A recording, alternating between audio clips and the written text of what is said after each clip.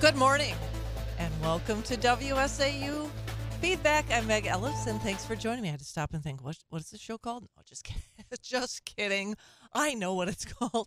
Thanks for joining me this morning. I am delighted on this Valentine's Day to have my friend, Executive Director of Wisconsin Right to Life, Heather Weiniger, joining me.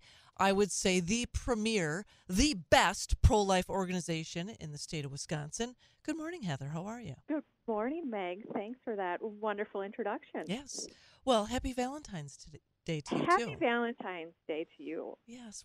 I thought. I was sitting doing show prep yesterday, and I just thought, you know what? This is a great opportunity for us to talk about the work of Wisconsin Right to Life, and in honor of Valentine's Day and promoting the beating heart. I would say that would be why I thought, you know what? Let's get Heather on the show. So here you are. Thank you.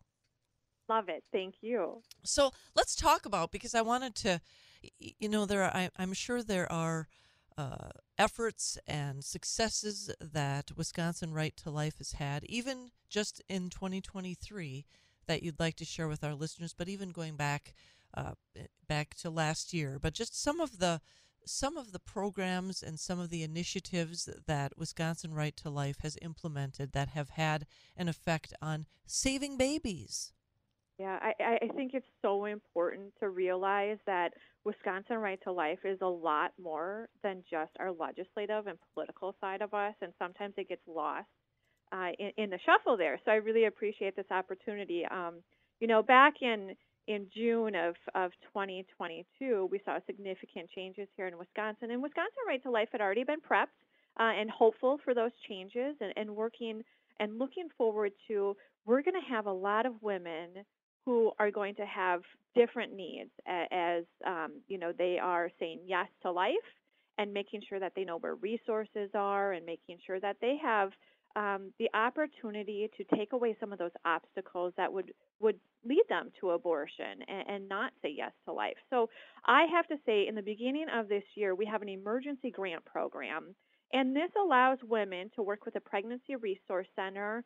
And if they are having a difficult time paying for rent, covering their utilities, having their car fixed, we want to take away those financial obstacles for them to be able to say yes to life. And I have to say, so far this year, we have given out more grants and at higher dollar levels than I've ever seen in my entire time here at Wisconsin Right to Life. And I've been here for 8 years now, going on 9. The circumstances are really different for people. And I think what we're seeing now is a ripple effect. They had been using funds during COVID and ARPA and moratoriums on evictions and such. And now these families are facing situations where I don't have the funds to pay for my rent. So we have been paying rent.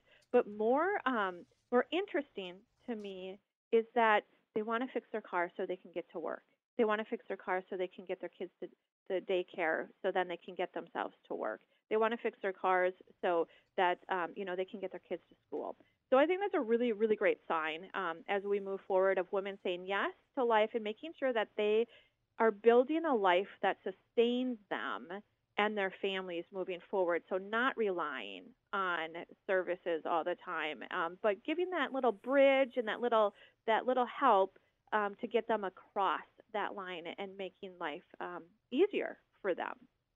It just seems like I don't know, it seems like a better approach to the pro-life movement is to keep in mind that, well, and I'm going to be redundant here, but appealing to the hearts and minds of women, pregnant women that are oftentimes experiencing some sort of difficult life circumstance, including being pregnant, whether it's an unplanned pregnancy or whatever the case may be. And for a pro-life organization to take, I guess I would say, not only pro-life, but proactive, and think about, because that's what we're so often, Republicans, conservatives, are criticized about. Well, we just care about the baby in utero. We don't care about the baby once the baby is born, and we don't care about the mother once the mother has given birth. But that's not true at all, and that's certainly not the case with Wisconsin Right to Life.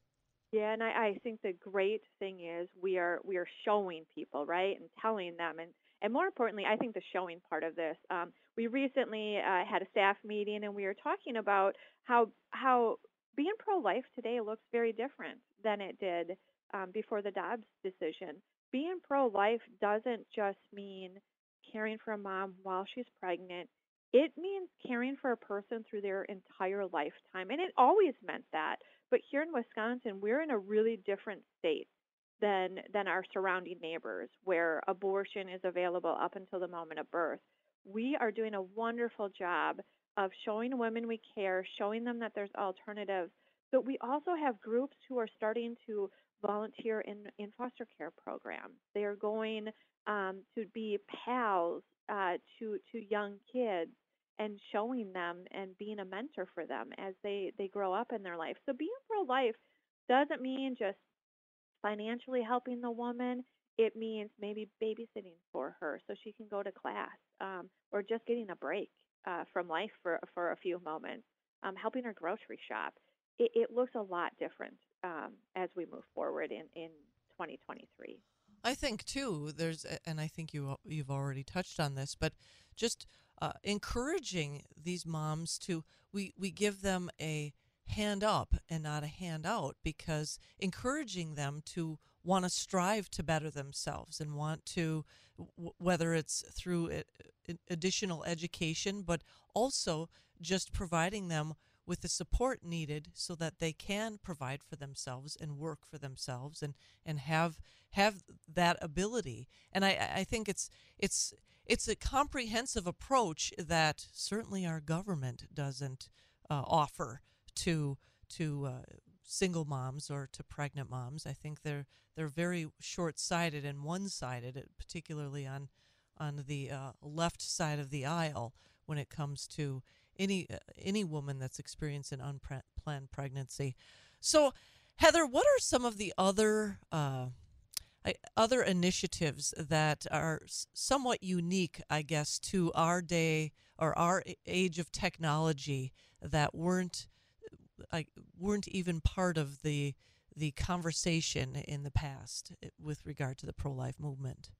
We want to reach women and our audience, right, where they are. And that is key. And with a message of care, support, there's options for you.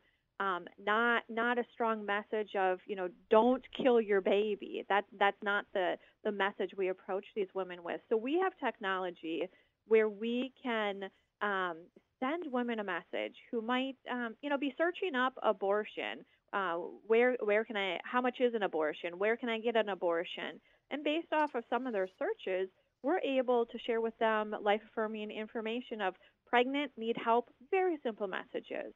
And in the privacy of their own technology. So whether it's on their mobile device or desktop device, we can share that message with them. And then we can also share messages with different age groups. So we can share a message with our teens who might be in high school and direct them to more of a website that's teen related, not just, I'm an adult, I find myself pregnant, but hey, I'm in high school. I think I might have gotten my girlfriend pregnant. What should I do? And it's not just for females. I think that's so key on here. But the technology needs to stay up to date of where your target audience is. So if we continue to use billboards on a regular basis and think we're reaching those 14 to 34-year-olds, we're missing the target. So at Wisconsin Right to Life, we continue to monitor what are the most appropriate ways to reach our target audience. And right now, that's through the digital means. So, whether it's a social media, whether it's websites that they might be going to, they watch TV, on YouTube or however they view their shows these days, we're able to send messages directed to them and really target where that audience is. It's so forward thinking, and I mean, I honestly think you said, well, you perhaps didn't say it, but in my mind, I'm thinking it's a more effective way. And I mean, we have to look at this, and maybe this is, well, perhaps the inappropriate term, but we have to look at this as a marketing opportunity to these young women that are, and as you've suggested now, young males that are that are experiencing this in their lives, and what is going to be the most effective way not only to just reach them, period, because a billboard along the highway, I don't know, that's kind of old-fashioned, but I think that, as you said, using the technology that's available to actually reach these young people, reach them, and then provide an effective message that at least gets them engaged in thinking about the alternative to an abortion. Right. And then, when they're on their device, they might see this ad and then it takes them to more information.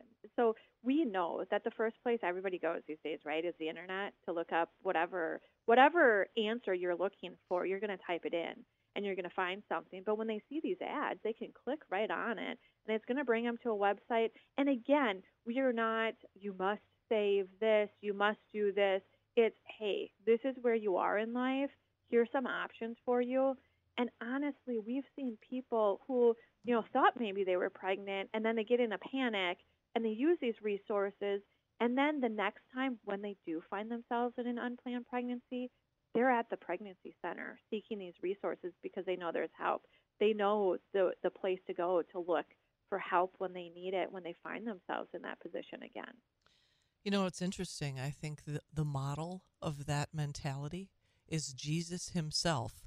He met people where they were, and that's how he was most effective, and that's how we can be most effective at whether it's spreading the gospel or spreading the pro-life message to the target market or the young people that need to hear that message. One other thing before we go, I know that Wisconsin Right to Life is involved in the March for Life, and I think that just recently took place in Washington. Can you give a report on that?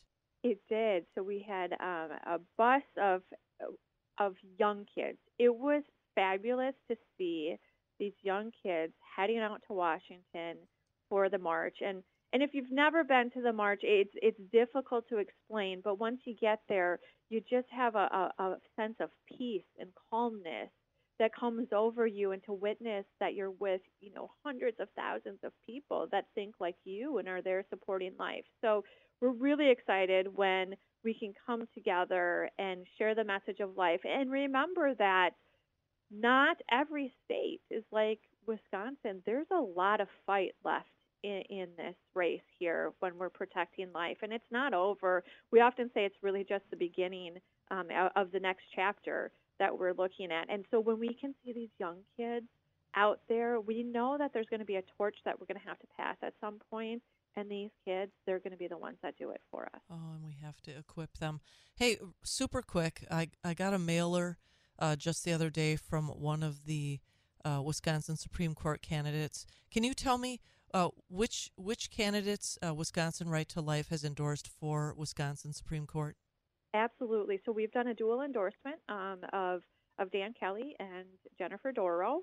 And we know that there is someone named Janet who one of her top 3 issues is to keep abortion rights in the state of Wisconsin. So whoever you vote for, make sure it's one of the ones that we have endorsed, whether it's Dan Kelly or Jennifer Dorow. But Janet might be airing ads up in your area that make her seem the nicest person in the whole world.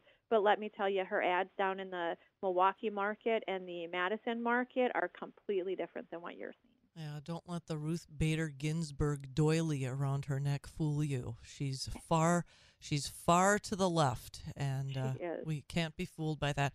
Well, Heather Weininger from Wisconsin Right to Life, thank you so much on this Valentine's Day for joining me. I'm sure we'll be talking soon. Thanks for having me. Have a great day. Thanks, you too. Going to go to a break, and I'll be back with the 8:30 news. I want to share this before I do go from 1 Corinthians 13, verses 6 and 7. Love does not delight in evil, but rejoices with the truth. It always protects, always trusts, always hopes, always perseveres. I'll be right back after this break on WSAU Feedback.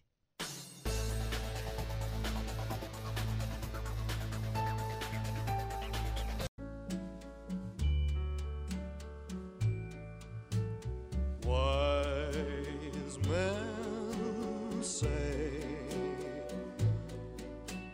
Only fools rush in, but I can't help falling in love with you.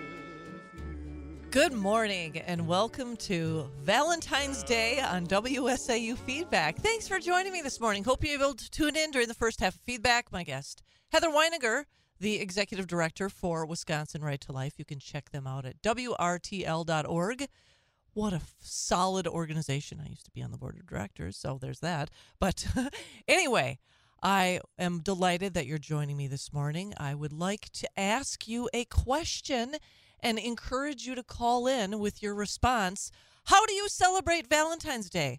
I believe that, if I'm not mistaken, if I can remember what I reported earlier this morning, the Americans spend $26 billion, or they're expected to spend $26 billion this year on Valentine's Day, or as my youngest son used to say, Valentine's Day.